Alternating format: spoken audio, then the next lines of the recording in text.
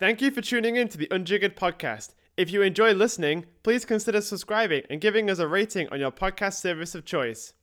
Also, don't forget to like and tag us on Instagram at unjiggered_media. Thank you to everybody for listening, and now on with the show. You're listening to Unjiggered, a bartender podcast where we interview highly successful bartenders about their careers, lives, and the passion of bartending. This week on the podcast, we have International Bartender of the Year 2018, Mr. Joe Schofield. Joe tells us his story from his humble beginnings in Manchester, going to the American bar at the Savoy, to Tiplin Club in Singapore, and publishing his own cocktail book. With this podcast, we want to peel back the mask and discover just how the greats really became the greats, so sit back and enjoy. Hi, my name is Joe Schofield and I'm a bartender. Thank you very much for finding the time, Joe. How's everything for you during these troubled times? Yeah, it is a very challenging time for our industry, but we're trying to see the positive. We're trying to, involve ourselves in certain things that we might not necessarily have time to do before. For example, I've just started doing an online accountancy course, something that's going to really help with my career basically and some of the other ventures that I have coming up. Yeah, I think, a lot of us have, we work so much in this industry. We pull out so many hours weekly that having such a downtime, despite the fact that there are some challenges there for some of our colleagues, it is also a good opportunity for us to, as you said, pick up some new skills, right? Yeah, absolutely. I've been spending a lot of time cooking more. For example, I made ramen from scratch the other day, which took me about 8 hours in the kitchen, and that's definitely something I don't normally have the luxury of time to be able to do. So again, we're just trying to see the positive in a very, very challenging situation for our industry. How difficult was it to make ramen? I've seen a video of a guy making it. He's like a ramen master. He runs like a ramen joint in New York, and he's got all these twisting and spinning techniques. Was it difficult? To be honest, it's just quite time consuming just because we made it absolutely from scratch, every single element. But once you follow a good recipe, it's easy enough. Was the kitchen a mess at the end of it? To be honest, I had to keep cleaning as I go in. That was half of it, using all these pots and pans. And So 50% of it was cleaning. pretty much, yeah. Great. So let's get to it then. So tell me a bit more. So obviously we know you from several of your projects in the past. We know you for several of the awards that you managed to achieve. But what we're interested in is your journey. So how did you manage to get there? So first of all, how did you start? What did you study at school? What is it that you prepared for? So when I was at school, I was really sort of moving towards something that was going to be quite creative.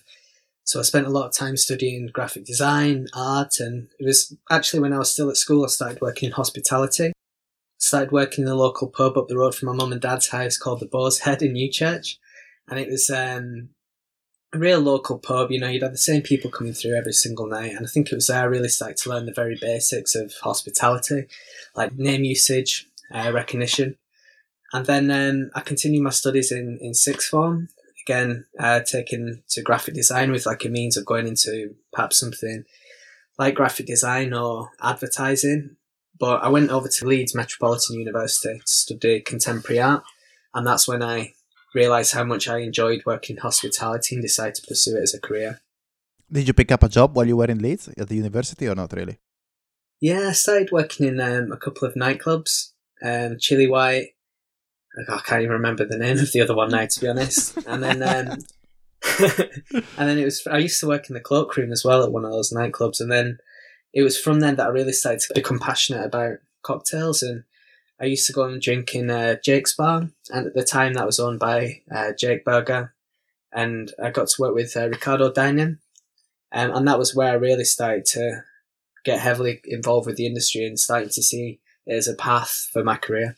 Oh, that's awesome. And when did you decide to take it a step further? What was your first a full hospitality job where you devoted yourself to it? Yeah, I guess it was Jake's Bar. I think it was an amazing experience, and I always find it quite interesting that, I think me and my brother are very fortunate that we managed to see two sides of the industry. Whereas working in nightclubs and places like Jake's Bar, it's all about high volume and high energy. And even the Liars Club in Manchester, where I worked when I moved to Manchester after Leeds. And then also we've done the other side of the industry as well, where it's always about 5-star service, using scientific apparatus in the production of your cocktails. So that's something that we've always felt very privileged about, is that we've seen almost like the full spectrum of the drinks industry. Could you describe Jake's Bar with 2 words? I'll give you 2 words. That's a tough one, actually. Because I've never been to Jake's Bar. I've only met people who worked there, and I've got a mixed bag of impressions. So maybe you can help me put it into shape. I'd say music and shots. Fantastic. So at what point did you decide to move to London? So after spending time working in Manchester at the Liars Club, you worked at Liars Club as well? Yeah, I was part of the opening team. No way. Oh, talk to us about that. I didn't know. Yeah, that was good fun. So he's from Leeds. I moved over to Manchester to open that bar with, some amazing people, and it was an incredible experience, and it was by far the most busy bar I've ever worked in. Like, we used to have a queue when we opened from 5 o'clock in the evening until about 3 o'clock in the morning. People wanting to come in. Like, our par levels for citrus were crazy. It's like 60 litres of lime juice we needed and like 35 litres of lemon juice for like a Thursday night. So that was like the full 10-hour shift, was juicing everything from scratch. And I think that's where I really started to develop as a bartender. I was pushed quite hard by some of my other teammates, which I was very grateful for. And then it was from there that I wanted to almost tie in a bit of travel with career development. So I approached the Merivale Group over in Sydney, and at the time they had a bar called Palmer & Co. It's in the world's 50 best bars, and I was fortunate to be able to start working with those guys over there. How was Palmer & Co.? It's a beautiful bar, eh? Yeah, it's stunning. How much time did you spend in Sydney? I could only do 6 months. There was this rule at the time, I'm pretty sure it's still there now, where if you're on a working holiday visa, you can only work for one employer for a 6-month period. So I did 6 months in Sydney, and then I moved down to Melbourne to work for the Rockpool Group. Okay. Have you thought about moving to Australia permanently, or was it you knew from the beginning that this was going to be a temporary experience for you? Yeah, I mean, it is an amazing country, especially for our industry. And like, the quality of life's great, but for me, I've always been quite close to my family. Mm-hmm. So I wanted to make sure that I was closer to them, basically.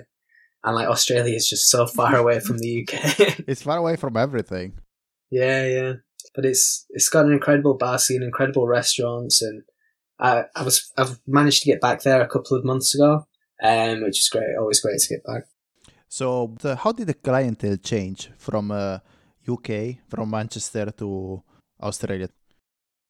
The drinking culture is probably an ethos quite similar, but I think at the time, like Manchester, the clientele that I was used to be serving weren't, perhaps as educated as a lot of the Australian consumers.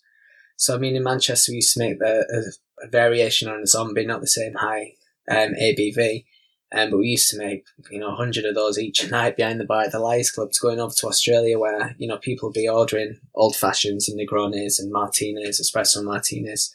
So I think perhaps they've just had a little bit more of an education from a cocktail side of things. At the time, I think Manchester's changed a lot since. And obviously it's complete different styles of bar, because Palmer & Co. is a very relaxed drinking environment, I guess, compared to Liars Club. Yeah, I mean, to be honest, Palmer & Co. used to get really busy as well. You used to have people coming to the bar ordering like rounds of 10 cocktails at a time. And like, I think when it opened, it was supposed to be, all table service, and they realised, how popular the venue was. They wanted to cater for everybody. So they opened up the doors for a standing area as well. So we used to make a lot of drinks in there as well. But like, what I noticed, like, having traveled to Australia, is that people really like to go to the bar and order. Like, they really, yeah, it's really a thing there, is it? It's so funny, because sometimes you see these people, they order like a round of 10 drinks, and then they try to carry them to the table, and they spill out on the floor. Like, it's hilarious to watch. Cool. So at some point, obviously, like, your Australia experience finished, and you wanted to come back to the UK. And how did you go about that? So where in the UK did you want to go? And to be honest, like, when I got back to the UK, I applied for a handful of jobs in the UK and overseas as well. And I think one of the great things about our industry is that it does open up opportunities for you to travel, as well as developing your career. So at the time, I was working at the Zeta Townhouse, and I did almost coming up to a year there, I think. And again, I started to get itchy feet, and I had a one-way ticket, but after leaving to go down to Costa Rica, and I was going to go down there and travel around Central and South America for a little while and try and learn Spanish and progress that way and get a job in a bar. And then it was literally like the week before I left, I got a message from a mutual friend of mine and Declan's, who obviously we both know is the bar manager of the American Bar at the Savoy, saying that he's put my name forward for a position that's come up. And for me, I've always loved those sort of legendary bars, and I used to go and drink at the Savoy when I was in London, and for me, I couldn't turn down that opportunity. So I went through the interview process. I think I had like 4 interviews, and then it was like literally on the day before I was about to fly to Costa Rica with a one-way ticket, I get a phone call from the F&B director at the time telling me I've got a job. So I was like, oh, okay, maybe I should change those plans then. That's so cool. And yeah, so we flew back did Costa Rica, Panama, then I flew back from Los Angeles straight into London to start working the next day at the Savoy. And the first thing I remember Declan said to me pretty much on my first day was, you need to get your hair cut. Really? Day one? Yeah, day one, yeah. How was your hair? What did you have? Like, was it afro? It's probably not too far off what you were looking at at the I know, moment. right? It was just super long. I couldn't manage to get myself into a barber's. So, but tell us a bit about, how was your Costa Rica trip? Yeah, it was amazing. It was, I just spent a bit of time travelling around on my own for, I think I did like 3-4 weeks or something, travelling around the country. And what really attracted to me about the place was how sort of diverse the flora and fauna is. It was crazy, just like walking down the road and then you see these like animals come out of nowhere, like something that you've never seen before. There's so much like flowers, so much trees. It's an amazing place. Cool. So after you got a haircut, how did your career at the Savoy progress? Yeah, so when I was at the Savoy, my role was junior bartender. So I used to spend, like, as you know, because obviously we worked together, but we used to spend 3-4 days a week in the American bar, 1 or 2 days a week in the Beaufort bar. And my role was essentially, my role was basically just to cover holes in the rota. So I'd be spending a lot of time split between doing the host role at both bars, server role in both bars, and also bartender in both bars. And I think for me, it was actually a really challenging role, one that I'm very grateful for, and I think it certainly helped me a lot in my career. But I was basically trying to do 6 jobs as well, and if not better than anybody else for a promotion. So I found that quite challenging, but also very rewarding. So how long did you work there for? Almost 2 years. And did the promotion come? No, it didn't. It's because I think it's quite funny because the promotion was about to come and you were next in line. But then I guess you had different plans. Yeah, to be honest, I like to think that if I'd stayed a little bit longer, hopefully I would have had that opportunity. But again, at the time, I guess I just started to get itchy feet and wanting to explore a bit more of the world. And my wife and I decided to make the move over to Asia. And Mimi got offered an amazing role at Singapore. And for me, like, Singapore had such an incredible scene that was booming. I thought it'd be an amazing opportunity for me as well. But I think, honestly, having worked with you, I think that you have managed to take a position, the one that's splitting between the 2 bars, which is extremely challenging. And you managed to turn that to your advantage because you have basically managed to get the best of both experiences. I think it must have been extremely challenging, but, you really took advantage of the situation. Well done. Oh, thanks, man. And I think at the time it was, it was great because obviously I got a chance to work with Eric and Chris, who both have very different ideals and styles and of how to approach making drinks and service. So I really had an opportunity to learn a lot from both of them, as well as learning from Anna and Declan as well. How did they change your perspective on drinks, Eric and Chris? If they changed it, or I'm sure they gave you some inspiration for future development, right? Yeah, definitely. They're both amazing at, creating drinks in their own way. Like Chris, for example, we all know is create the champagne pina colada, apples, 2 incredible drinks, whereas Eric's styling is a lot more classic. I think that's really helped to shape the way that I approach making cocktails and drinks. You mentioned your wife. Where did you meet? We actually met at the Savoy, just when I started. Don't tell Declan or Anna. No worries, I won that one. Forbidden to court guests, I believe. So we met at the Savoy, and then we met at like an industry party a couple of weeks later, and then The rest is history, I guess. The rest is history. She's our first episode, you know that. Yeah, Cool. yeah. So you decided to move to Singapore then? Yeah, How did you feel about this change? Because it's a big change. definitely. And to be honest, that not even just culturally, but also in terms of my role and responsibility, it was a huge, huge, drastic change. So I went from being a junior bartender at the Savoy to being a group bar manager of 5 outlets in Singapore. So there was a lot that I had to adapt to really quickly, whether that's changing or even basically developing a management style for that size of operation, understanding the corporate side of the business.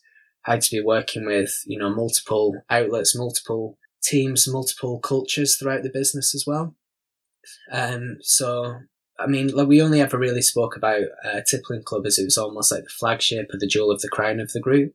But there was 4 other concepts all extremely different as well. And being have to create and execute beverage programs for each one was, again, a rewarding challenge. So how was Tippling Club for you? Like, how did you find it when you get there? What opportunities have you identified as soon as you got there? I think, like for me, I was just so excited to work at Tippling Club with Ryan Cliff, because at the time there was a lot of the on-trade talking about working with chefs or working a little bit more like chefs. And for me, there was nobody really doing it at the time. Perhaps the guys in the Aviary in Chicago. But apart from that, there was nobody actually working so closely with fine dining chefs of that level. So that was one of the things that I was really excited about. And I think as well, like, for some reason, the restaurant bar as a category has always been so overlooked. And I think it's just such an amazing place to be able to work with not just chefs, but also learning about wine. You're learning about food, you're learning about different styles of hospitality. And that's something I would like to see more, is that restaurant bars getting a little bit more recognition globally. You think they are not recognized enough? I think it's always a funny one, because I think when people want to go for drinks, they don't necessarily think restaurant bar. And I think it's about that sort of identity crisis that venues can have, where they perceive maybe as a restaurant too much, or where people don't really feel as inclined to go in to drink there. But for me, restaurant bars, I love it. I can get a great bar snack. I can, maybe have a nice glass of wine. I can enjoy some great service. These things, I think, really help to create a full guest experience. But I think things are evolving a little bit, because if you look at places like Dante's, for instance, they're starting to get a lot of industry recognition. Yeah. I should say. I think restaurants bar are really like starting to bloom right now. Like, it's starting to shift from hotel bars. Well, not shift, but, I think hotel bars are getting a lot of recognition, as well as like restaurant bars are starting to really take it up a notch. I don't know. That's my feel. Yeah, definitely. I think hopefully Dante, with all the recognition they get, really help to drive that category forward. But I mean, if you look at any sort of the awarding bodies in our industry, you seldom see any sort of restaurant bars in there in comparison to the sort of independent bars or hotel bars. Mm-hmm. So it'd be nice to still see a few more, in my opinion. So about Tippling Club, first of all, this was your first experience working in Asia, am I correct? Yeah, that's right. Yeah. How was that? Was it like, did you find it difficult, or did you find some difficulties into adjusting to like the different culture? Yeah, I think one of my biggest challenges was finding a bar team. At the time, I think Singapore, from what I understand, is still an extremely competitive industry in terms of finding staff and keeping staff and staff retention. So that was one of the hardest things I had to face when I moved out there. Just very grateful that Singapore has English as one of its main languages. Otherwise, I'd be really in trouble.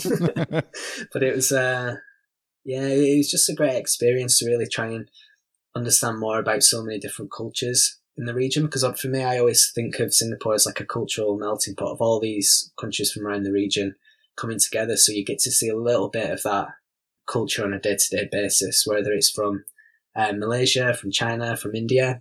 You really get to experience quite a rich experience in terms of cultures. Cool. You've been quite prolific when you were at Tippling Club. You have developed a couple of menus which had a specific, they had a specific thread connecting them. Would you like to talk to us about those? Yeah, sure. So myself and Ryan sat down during my first week at Tippling Club, and we're having a conversation about what sort of direction we wanted to take the beverage program. And it was great because Ryan was always so empowering of me and my role and what I wanted to achieve. So we sat down and we both realised that the aroma is something that's always often overlooked in not just drinks, but also in food as well. So we thought, let's explore aroma and fragrance and see if there's anything we can do around that. So we set out to create a cocktail menu that you would choose your drink with a smell. And then over numerous creative meetings that we had, we evolved the concept to being about memory triggers, because basically that's how memory triggers work. You smell a certain aroma and it takes you back to a specific point in your life. And we thought that could be such a unique and, most importantly, an engaging experience for our guests. And the whole thing about these menus is we wanted to create something fun, something engaging, but was also a symbol of what Tippling Club was about and communicating that identity, which was about innovation and pushing the boundaries and a sensory experience. So with the first menu, we looked to the past with memory triggers and aroma. For the next menu, we wanted to look to the future with dreams and desires, and through what we still believe was the first completely edible cocktail menu. We've seen examples of it in the past where you've got a range of whiskies and you choose your whiskey by eating a chocolate, or there's even a restaurant in Chicago where you actually eat the menu because it's printed on edible paper. But each one of the gummy bears have the main flavours of the cocktail and also flavours that are representative of the dream or desire. So your guests will come in and eat the gummy bears to choose the drink, basically. And to this point, I think we made over 500,000 handmade gummy bears upstairs in Tippling Club. We used to make 1,200 every day. Wow. Yeah, because those things were so addictive. Like when I came to visit Tippling Club, I literally had half of the bag of gummy bears just while I was choosing my drink, you know? I mean, it's a cool tool to choose the drink, but also the gummy bears are delicious. Yeah. There's a lot of work that went into those. Yeah, I'm glad I managed to stuff myself with them. So why gummy bears? I guess we wanted something that's a little bit fun, a little bit tongue-in-cheek, and also something that you're used to having in different flavours, which would make sense for our menu. Awesome. So we have discussed that specific element of it, but also when you were in Asia, you started to really travel a lot, more than what you did before. Yeah, that's right. I mean, because of the menus and I guess mainly because of the menus, we used to get a lot of opportunities for activations in the region. So I always had a focus to make sure that I was in service as much as possible, 5-6 days a week, but I would only do one activation overseas per month so I could remain in service and remain with the team in Singapore. Like traveling, it can be quite complicated, right? I mean, most of the people see the glamour of the fact that you manage to travel a lot, but what they don't see is the fact that you close a bar, you go to the airport, you land somewhere, unpack, do your work, and then pack and then fly in for a shift the day after, right? So, like, what were the challenges that you had? I think one of the biggest ones is finding produce. Like, we always used to take as much as we could from the bar. Obviously, it's easier to do preps and you meet some place in a space that you already know. But, like, sometimes you turn up to an event and produce wouldn't be ordered, or it'd be missing, or there'd have been a miscommunication. So I think the majority of events that you do, there's always things that go wrong, and it's just about finding solutions with them. So then in 2018, you were still at Tippling Club, or you left already? I left in June 2018. Okay, cool. And then in 2018, you received an award. Would you like to talk to us about that? Yeah, so it was July 2018. I won the International Bartender of the Year at Tales of the Cocktail. How did that feel? Were you expecting it? Like, I know you cannot expect these things, but like, have you had a feel for it? The year before, I made top 10 international bartender, and to be honest, I was just, whenever you get recognition from your peers, it's always very humbling, and it's always quite nice to be recognised like that. But to me, I still see that award as like a team award for the team at Tippling Club, Brian, the front of house, the bar team, everybody. Because if it wasn't for all those people there's no way we would have been recognised on a global stage like that. And that's an awesome thing to say. I think it's quite important to recognize the fact that every successful bartender out there has a very, very strong team behind him that supports him on a day-to-day basis and allows them to do what they do, right? Yeah, absolutely. Awesome. How did that feel to collect that award, though? Like, how long did it take to sink in? That's what I'm wondering. Because I'm sure that everything must have felt extremely surreal on the day, right? Yeah, definitely. And looking back, it would probably taken a couple of days to sink in. And again, it's just about bringing the team in to be part of that recognition and that award. But it certainly helped with my sort of career and setting up my own ventures. Once you have some recognition like that, it makes things a lot easier. So I'm very grateful for that experience. Cool. You obviously left the Tippling Club. What's your current relationship with them? So yeah, I left Tippling Club just before winning that award at Tails, and both myself and Ryan have had such an amazing working relationship that we wanted to continue that. So upon my departure, we've since set up our consultancy company called Sensorium. We take the name from the Sensorium menus that we created together, and we've got a handful of projects in the pipeline, and yeah, it's an exciting time for the business. This is a very creative industry and we all have a lot of ideas, but it's quite difficult to generate an idea and then activate that idea. So how do you manage to, not so much as coming up with the idea, but how do you activate it? So how does this process work for you? So taking the menus as an example, each one of those was about a 10-month journey, from ideation all the way through to execution. I've got multiple spreadsheets that I was working on my laptop, making sure everything was in place for orders, for service, menu wording, menu costing. There's so many things that you don't really see back of house that go into those things. All the creative meetings, finding the right partners, samples, and then ultimately, I think what a lot of people don't realise is that the drink recipes and the drink ideas actually come last. It's about making sure everything else is in place. And then the recipes do come. Not just because I think that drink recipes are quite time sensitive, trends change continually. If you want to keep doing something innovative, you have to almost leave it to the last point possible. But also just from an execution side, you need to make sure you've got everything back of house. Will these ideas even work for a service perspective? Will they generate more income from the business? Are they to a standard that we're proud to be serving at Tippling Club? So all these sort of questions and all these things all have to be dealt with beforehand. And I think it's quite important to remember the fact that bars are still businesses. So whenever you come up with a super cool idea, the fact of the matter is that at the end of the day, this idea has to generate revenue, right? If it's impossible for you to make those drinks that you have on the menu, then there's no point for you to have them there. Absolutely, yeah. And this was something that we always had to take into consideration as well, because we were a very small team. It was me, 3 full-time members of staff, and 1 part-timer, basically. So we had to, obviously make all the gummy bears, make all the garnish. All the garnish we had, we need to make sure it looked like it come out of the pastry kitchen, even though it was myself and the rest of the bar team making these garnishes. And we also needed to make sure that we could run an effective service, because there was only ever most likely me, another person with me on the bar, and 2 people on the bar floor. So that's 4 people for a busy night. Making all the drinks, polishing all of our own glasses, serving all the tables. So it was really about how efficient we can be with a space that was getting, very busy at the time, because of, not just because of the menu, but the bar was getting busier, more people coming through and making more drinks. So we had to factor all these things into place to be able to make sure that we were doing justice to the Tippling Club brand. At what point did you decide to move from Singapore, and why? So it just felt like the right time, personally and professionally, to come back to Manchester. I felt that I've achieved what I set out to achieve in Singapore.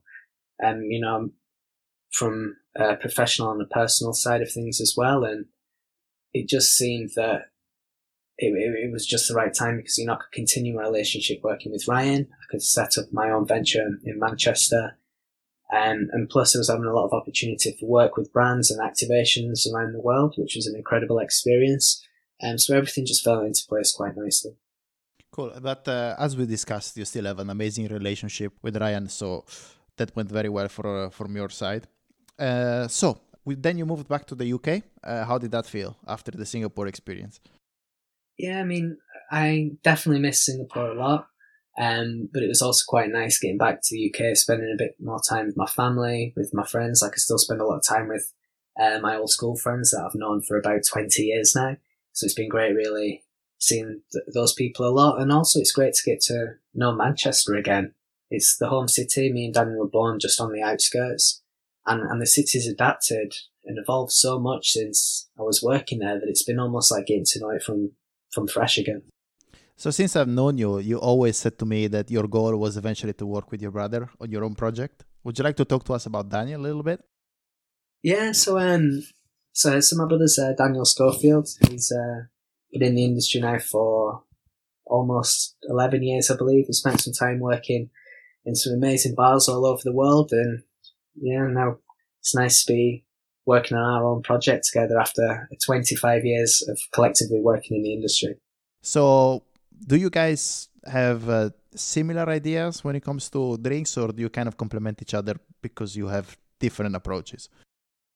I think we both come from very similar schools. We've worked in some venues in the past that have, had some of the same people working in them or working on the beverage program. So I think we're very aligned in that side of things, but we've also worked in some of the same venues like Jake's Bar or the Liars Club. So we've both got the same sort of foundations of what we think a hospitality experience should be. Fantastic. And you've worked together on the book, haven't you? Yeah, that's right. Schofield's Fine and Classic Cocktails. So what was the idea? Why did you decide to write a book? Because first of all, it must have been quite a project, right? Yeah, that was a long project, that one. But it's we just felt at the moment that in the industry, I mean, we started writing that probably about 2.5 years ago, and we just felt at the time that nobody was really focusing on the classics or essentially the basics of what you should be learning about to work in a bar. So that's why we wanted to do a classic cocktail book, because there are some amazing books that cover that on the market, but at the time everyone was talking about Rotovap, Centrifuge, all these very progressive ideas, and we were just like, well, there's nothing really that I can think of that's a great resource for like a young bartender or even a home enthusiast, which was also important to us because we wanted to make sure that consumers can pick up the book and understand it. They would tell you all the basics that you need to know about, creating cocktails and classic cocktail recipes, a little bit about the history.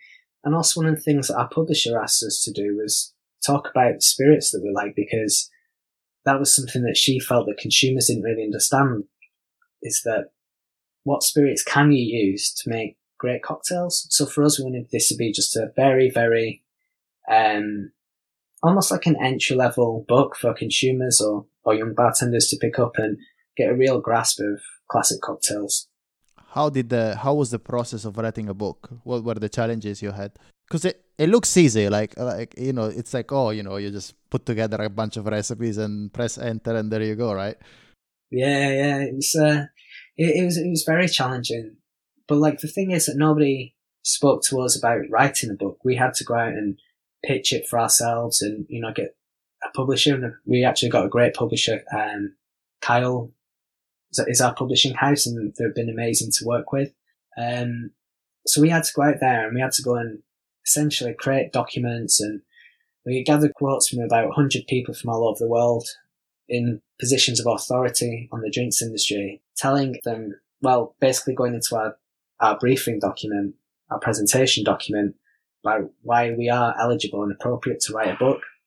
So we managed to get that over the line, and then we had about a 9-month period to get 30,000 words onto paper, which I don't think sounds like too much when you think about writing a book, but it's basically 3 university dissertations about what we've been doing over the last 25 years collectively. And one of the hardest things is just going through the text with basically a microscope, trying to find all the spelling mistakes? Are you using the same words too much? Does this make sense from a consumer's point of view? Where can we improve? So I think you probably end up reading your own book probably about 10, 15 times, and that does not get any easier. Cool. But it was a cool experience, wasn't it? Yeah, it was amazing. And just when you get that first copy in your hands, you realise that it was an absolutely worthwhile experience. And, even just being able to give the first copy to our grandma as well and just see her reaction and how much it meant to her, it was definitely worth it. Oh, fantastic. And the two of you also worked on our booth, haven't you? Yeah, that's right. Schofield's Driver Move. Just to stay on brand. Yeah, that's it, yeah. So that all came about when I was leaving Singapore, actually. And I had a tasting of the Astley Bros range from Chris Marshall. And I asked for him to put me in touch for when I get back to the UK, because I think I even said it back then, and now I've joined them as creative director. I'm not biased at all. I'll say it again, that I really think they make some of the best vermouth in the world, using English botanicals, English grapes. Rob and Jim are incredible at what they do. So we reached out to them when we got back to the UK, and we set up a meeting. And I'm always one of those people who'd rather ask the question than never know. So I just asked them if they'd be interested in working together in bringing an English dry vermouth to market. And this took quite a lot of time, obviously, with the development stage and sourcing the grapes, because obviously when you do these things, you want to make sure that your supply chain's sorted. So that again was probably about another year and a half project until it came to fruition. But the conversation naturally evolved with Rob and Jim for me to be coming on board with the company as creative director.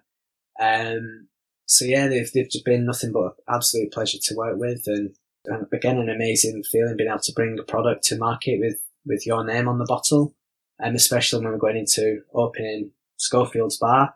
All these little things really help. What was the idea behind the vermouth? Would you like to talk to us about what flavor of profile you went for and why?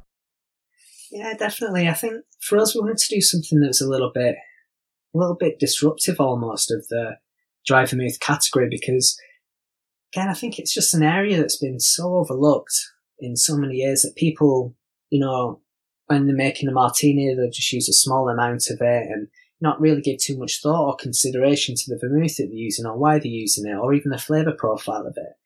Whereas with Schofield's Dry Vermouth, it's very floral, it's quite robust in its flavour, and we wanted a vermouth that's not just going to be used for like 5 ml in a martini once a night, something that you can actually serve and be proud of serving your guests over ice or topped up with soda or topped up with tonic, something that can be drunk in its own right. So there's a lot of jasmine, a lot of elderflower, a bit of chamomile in there, and it's using English-grown Sable Blanc, Bacchus, and Chardonnay. So it's a truly English dry vermouth. That's fantastic. Must have been a cool project to work on, eh? Yeah, it was definitely a cool project, and it was very nice this year to be recognised by Tales of the Cocktail once again for best new cocktail ingredient with the vermouth, and also top 10 best new bartending book with Schofield's Fine and Classic Cocktails. That's awesome, though. That's good achievement. So well done for mentioning them. Would you like to talk to us about your current sponsor? Yeah, so I'm a brand ambassador for a company called VSUG. VSUG are a very high-end, innovative luxury kitchen appliance company based out of a town called Zug, which is just outside Zurich in Switzerland. And how did that come about? So my business partner Ryan's always had a really good relationship with VSUG. He's one of their ambassadors, and he put me forward to become one of their ambassadors as well. I'm the only non-chef brand ambassador to be part of the company, and they're going to be helping us with some equipment for the bar in Manchester as well once we get open. So you'll finally get to design home kitchens that are bartender friendly. That's it. Meaning that they clean themselves. Yeah? Is that what you're doing? Yeah, absolutely. But yeah, like some of the stuff they have is amazing. They've got a piece of equipment called the Refresh Butler, and it looks like a little bit like a fridge. And what you do, it's about an hour and a half cycle, is that you take your jacket off or take your coat, you hang it in there, your guests go to dinner in the restaurant, and it basically dry cleans your clothes without the use of any chemicals. No way. I have no idea how the equipment works, but it's the stuff that they do is so innovative. It's crazy. Sounds awesome. Yeah. So looking back at your career, you went from starting as a bartender, like we all did, to sort of work in a variety of different projects, and a lot of them span like across different industries, and they all have the bar at heart, but they do a lot of different things. What kind of suggestion would you like to give to a young bartender who's entering this industry looking at your career? I think, you know, one of the things that this industry is amazing for is that there's just so much opportunity there if you know where to look for it. And I know that's very easy for me saying that, talking about opportunities with sort of my ethnicity and, you know, my background and my age and my gender. But if you know where to look for it, there is so much opportunity there for us. And I think one of the most important things that I've learned is never just be afraid to ask the question. The worst you're going to hear is no. So these things like the book or the vermouth, you know, even opening my own business, these things would never have happened unless I went out and asked the questions and made them happen, basically. We talked about the highest point of your career. What was the lowest point of your career? A point where you were like, okay, you know, that's it, this is not for me, I'm out. Lowest point.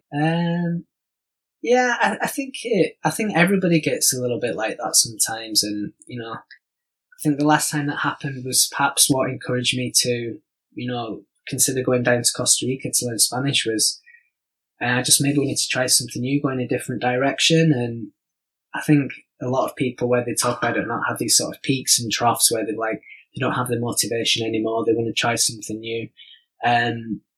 But for me, I think around then I was considering a bit of a career change, maybe going into photography.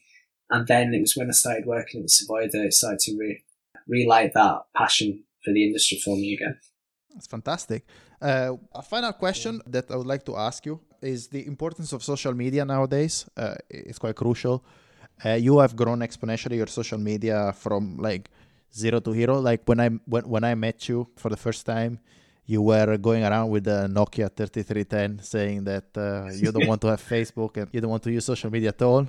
But now you're completely different. So what changed your mind, and how did you go about creating a social media persona like you did? I think it just became so clear that it was a very important tool for our industry. Not only because it helps create opportunities with you to work with brands or work on activations, which whether you know these brands are open about it and transparent about it or not is important to them. If you have got more followers and you've got more coverage for them, it's just one of those things that makes sense from a business decision. And that's when I started to really invest in social media. I think it's that thing. It's like people around the world might never get opportunity to meet you or to try your drinks, but at least they can see what you're up to, what sort of thing you're doing, and it really helps to raise your profile. I was very lucky in Singapore when I started to get a lot of momentum behind myself on social media, is that we had a great PR team, and that's when my following started really gathering momentum. Awesome. And so what steps did you take to try to increase that? Was it just try to generate as much content as possible? Like good content, I mean. Yeah, good content. Like, I mean, whenever I'm posting on Instagram, it's normally about three things. It's about, you know, an experience, food or drink. And I think you have to understand who your following is. If it's bartenders, they want to see stuff about cocktails or drinks or other projects that are relatable. So I always try and post quite a lot about that. But I think it's also important to make sure that persona that you portray on social media is the same as the persona that you portray in real life. So I don't use any sort of words or phrasing or nothing that I wouldn't be comfortable saying in real life. Awesome. I think that covers it. So last question I ask to everyone. If you could choose your very last drink, what would that be? Pint of Guinness. Really? Why? I just love Guinness. I think it's got a lot of... I've got like a big connection to it. Like it's always been one of my favourite drinks whenever I've been meeting my brother or friends from around the world or even my friends from home. That more often than not will go first for a pint of Guinness somewhere like the Toucan in London or Mulligan's in Manchester. Cool, fantastic, Joe. It was awesome to talk to you. Thank you for your time. Cheers, Michele. Awesome. We hope you enjoyed our chat with Joe. We are unjiggered_media on Instagram, and you can follow our personal accounts at mmadiotti89 for Michele, Alex J. Murphy for myself, and Adrian Bessa for Adrian. Thank you for listening.